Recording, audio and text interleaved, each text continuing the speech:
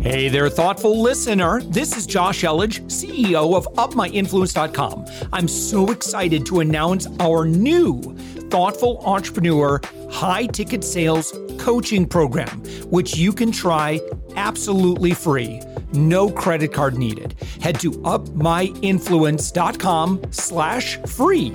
We're also actively seeking guests for our daily commercial-free entrepreneurial inspiration podcast, the one you're listening to. If you know someone who is doing 6 to 8 figures in business, send them our way. Just go to UpMyInfluence.com/guest. Now let's get on with the show. With us right now, it's Dan King. Dan, you are the co-founder of Fireside Strategic. You're found on the web at firesidestrategic.com. Dan, thank you for joining us. Well, thanks for having me, Josh. It's a pleasure.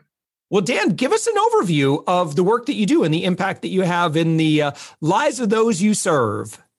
With pleasure. So at Fireside, we work with a very particular kind of CEO. We have interviewed over 150 CEOs, and we noticed there's 2 different kinds of CEOs. We noticed that there's what we call engineer CEOs, who tend to be really good at building assembly lines and building a profitable business machine. But then there's what we call creator CEOs. And this is who we work with. These are passionate people. These are people that care about a business that is meaningful as well as being profitable. They get excited by ideas, people, and mission. But every gift has a shadow side. So creator CEOs, they have these innovative, world-changing ideas, right, that are phenomenal, but it can be very hard for them to focus. It can be very hard for them to determine which of those 8 ideas is the one that we should really focus on. And so as they get distracted, so do their teams, so do their entire companies. At Fireside, our focus is helping creator CEOs specifically, usually of companies between $5 to $50 million in revenue. We help creator CEOs find the one idea, the one growth strategy that is going to grow their company the fastest, outshine the competition the most powerfully, and change the world the most impactfully. When you work with them, what does that process usually look like? I would imagine a lot of it is, you probably grabbing them by the shoulders and like, okay, let's get focused here a little bit. There is some of that. I divide it into 3 steps, Josh. So step 1 is what we call finding the white space for them. So my business partner is a phenomenal management consultant who's worked all over the world finding, the research-backed best growth strategy for the company. So we go very, very deep into competitive research. We go very deep into uncovering what's the best business opportunity for this company to grow. So we find what we call the white space. It's like the promised land for the business. Which of those 8 different ideas for growth is actually the research-backed best choice? Step 2 is then aligning the team behind that one white space, that one fundamental truth of what the company is at its best, the type of customer that it can serve at its best. So when you align the team, it isn't just the CEO that believes in that strategy. Everyone's got to believe on it. Everyone's got to be rowing the same oars, right? Moving in the same direction. And then step 3 is just the accountability of making sure that, hey, the ship is moving as steadily as it can toward that white space, toward that ultimate destination. Yeah. And how did you find yourself in this role? Well, I'm a creator CEO myself. And so a lot of this comes from... So you followed Seneca's first law, know thyself, like, oh, okay. I'm sorry, I didn't mean to interrupt your story, but I love that you mentioned that.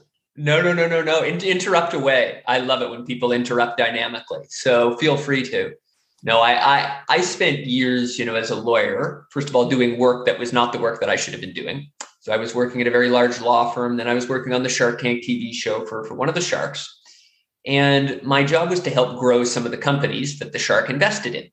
And what was interesting was, I was drafting contracts for the deals that you might have seen on the TV show, and I was solving all these legal problems these entrepreneurs had. But I didn't really care. When I was honest with myself, I didn't really care about their legal problems, but I cared about them as people and I cared about their businesses, right? And I noticed there's something about these leadership challenges, these performance challenges, these human business growth challenges, more than this legal stuff that I care about. And so that sparked the idea of, is there some way that I can take my deep interest in psychology and people and combine it with all this business expertise I've been developing on Shark Tank. And so lo and behold, it's taken some time to get here. But I noticed in my own psychology, I had this tendency not to focus. And I wondered, is this a thing for others? And it turned out, yeah, it's a big thing for others. And it's a big problem to solve that virtually no one else I found is really helping solve. And so that's when you know you're onto something, right? Yeah. So pulling up your LinkedIn, you can learn which shark that was. I won't say who it was, but he's wonderful. So Dan, what is the advantage of hiring somebody who is a creator CEO or a creator leader? Why do you want someone like that on your team? So a creator is going to have ideas that others just don't see, right? A creator CEO has this inherent sense of vision. It's very hard to teach. It's God-given, right? And so someone like that is going to see ways to change the world. And more than that, they're going to have this ability to inspire others to participate in the journey. So if I'm an engineer CEO and I'm building a company and there's money to be made, that's fine, right? There's a good assembly line. But our people, or the employees, or the team, especially in a post-pandemic world in which employees are leaving the workforce in droves, and the best possible employees, they can choose where they want to work. They have so much leverage. So in that world, you need to inspire employees to participate in a movement. They can't just be building widgets and selling widgets. We don't care anymore, right, in a post-pandemic world. And so a creator CEO can create a better world, and they can inspire others to join the movement to make it happen. Yeah. And when you work, Dan, in your role right now, what would be some examples of, and I say examples in the, what do they do for a living? The folks that you get to work with today. Yeah. So these CEOs run companies in many different industries. We have someone in the executive health space at the moment. We have a company in the stroller space, like baby strollers. We have a number of companies in financial services. We have a world-changing technology company. We don't work with too many clients, but it's interesting. There's no one client at the moment that's in the same industry. So it's really about the psychological profile of the CEO, right? That's the big trigger to work with us. And, they really run the gamut from industry to industry. But what they have in common is they're all creators. Yeah. And so for the, for the creator CEOs, is it more about embracing this is just who we are, or is it that we need to identify where our weaknesses are and we really need to either shore that up personally, or maybe it's just, look, I know my strengths, I know my inherent weaknesses, I'm okay with my weaknesses. I should be aware of that. And I should know, like, for example, organizationally, I would very much be the idea guy. Now, depending on what it is, I'm a brilliant executor. And I do that with a lot of contingencies, because some things I just don't enjoy, like the details, like I'll do it. I'm competent, but it drains me. As opposed to, like, my wife, she was like, I worked all this past weekend, pretty much, 9 to 5 on Saturday and Sunday. But at the end of that, I was just so fueled because I was in my happy place, because I was creating, and you and I talked beforehand, I was specifically creating training resources and helping the clients that we get to work with solve big problems. And, I feel enriched when I get to, pull from my experience, my wisdom, and I get to, create that in a way where I'm like, this is going to make impact in people's lives. I mean, so that fuels me. Fast forward to maybe solving a problem operationally.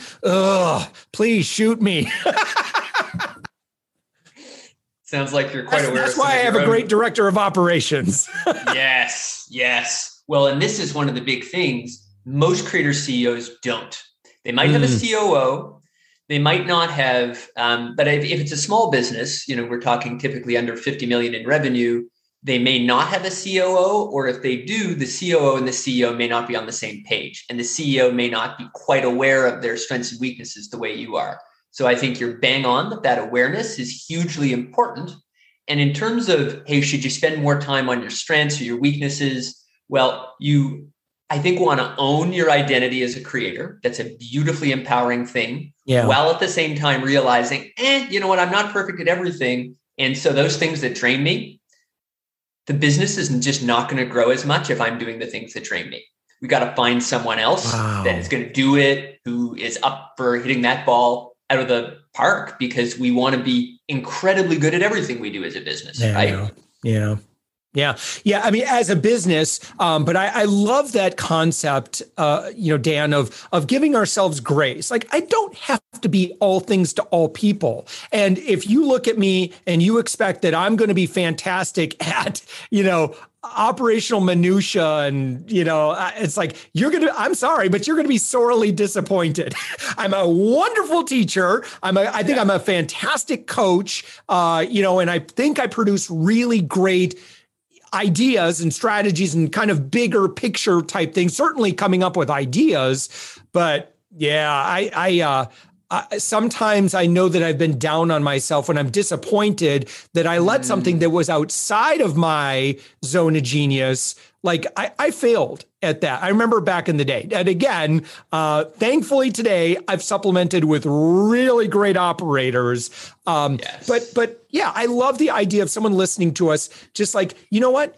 You are awesome the way that you are. Like, that's who you've come to be. And, it's almost like that book, old school book, Now Discover Your Strengths. I'm saying it's probably about 20, 25 years old. But that was another one. It's like, I think a lot of us, Dan, we want to be, I'd say early on. I'd say the early stage entrepreneur wants to be the jack of all trades. They just want to learn all the things and do all the things. And maybe in the beginning you have to do that, right? But what in that book in particular would say, no. Most professional athletes who are the best, you consider the best in the world, are actually pretty just average at about 80% of the game. But the 20% that they excel at, nobody can touch them. They've just obsessed on their strengths. It's interesting. We live in a world in which there are generalists and specialists both. And when we're solving hard problems, I think it's important to be very conscious of both the strengths and weaknesses we bring to the table, as well as the fact that the best problem-solving teams are made up of generalists and specialists. Yeah. We need both, right? And in the world today, it's interesting, like, to get a project off the ground, to get that initial traction, you need focus. But there also, like you say, sometimes at the very beginning of a business, maybe you need the jack of all trades, right? Maybe you're the only one there. But I think there's another perspective, and we can jam on this if you want, because I think it's just fascinating. There's another perspective that would say, there's this period of growth you need to go through in which you need to be hyper-focused. But once you've found that initial traction, then you can do more things. Then maybe it's time for more of a generalist to come in and try different things, try new experiments. So I don't know what the truth is here, but you can approach this problem from many different vantage points. And I think the bottom line, though, is self-awareness is the most important quality there is for any kind of success, right? And the fact that you have it speaks real volumes to why you've achieved the success you have. Yeah. How long do you typically work with somebody, and what does engagement look like? Yeah. So for us, the beginning process of finding the white space and getting that initial traction towards it is around about a sort of 3 to 5 month journey, typically. For some clients, we'll stay on for longer if they need help with implementation.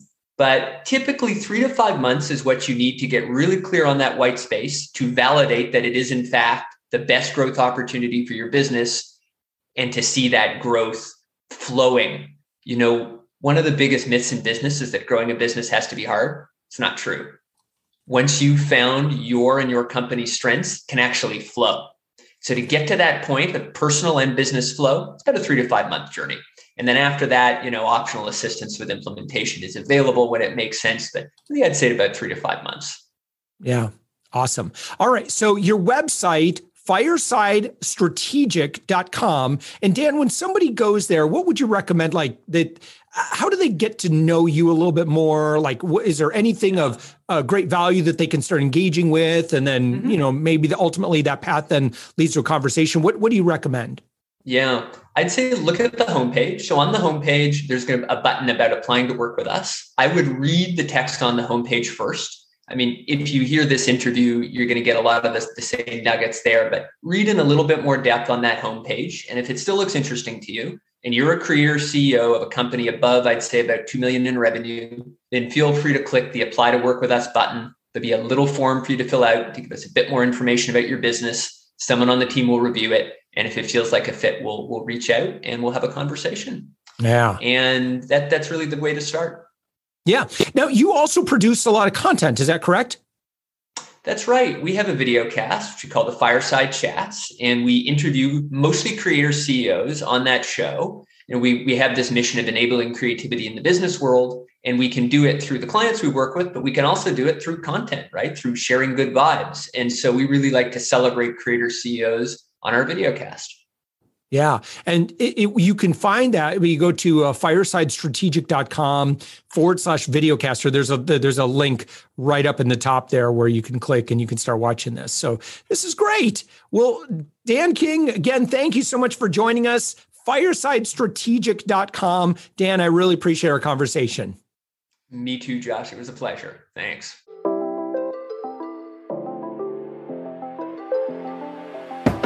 Thanks for listening to the Thoughtful Entrepreneur Show. If you are a thoughtful business owner or professional who would like to be on this daily program, we have an audience of over 120,000 that we would love to promote your story to.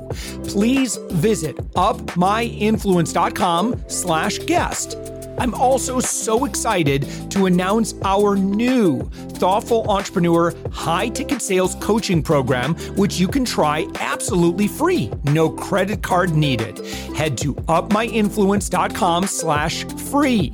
If you got something out of this interview, would you share this episode on social media? Just do a quick screenshot with your phone and text it to a friend or post it on the socials. If you do that, tag us with the hashtag #UpMyInfluence. Each month, we scour Twitter, LinkedIn, Facebook, and Instagram. We pick one winner from each platform, and you get crowned king or queen of that social media. What do you win? Well, we will promote you and retweet you and reshare you and your business to over 120,000 social media fans, totally free.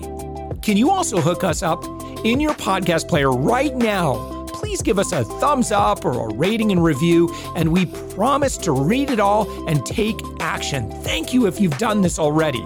We believe that every person has a message that can positively impact the world. Your feedback helps us fulfill that mission. And while you're at it, please hit that subscribe button. You know why? Tomorrow, that's right, 7 days a week, you are going to be inspired and motivated to succeed. 15 to 20 minutes a day. My name's Josh Elledge. Let's connect on the socials. You'll find all the stuff we're doing at upmyinfluence.com. Thanks for listening, and thank you for being a part of the Thoughtful Entrepreneur Movement.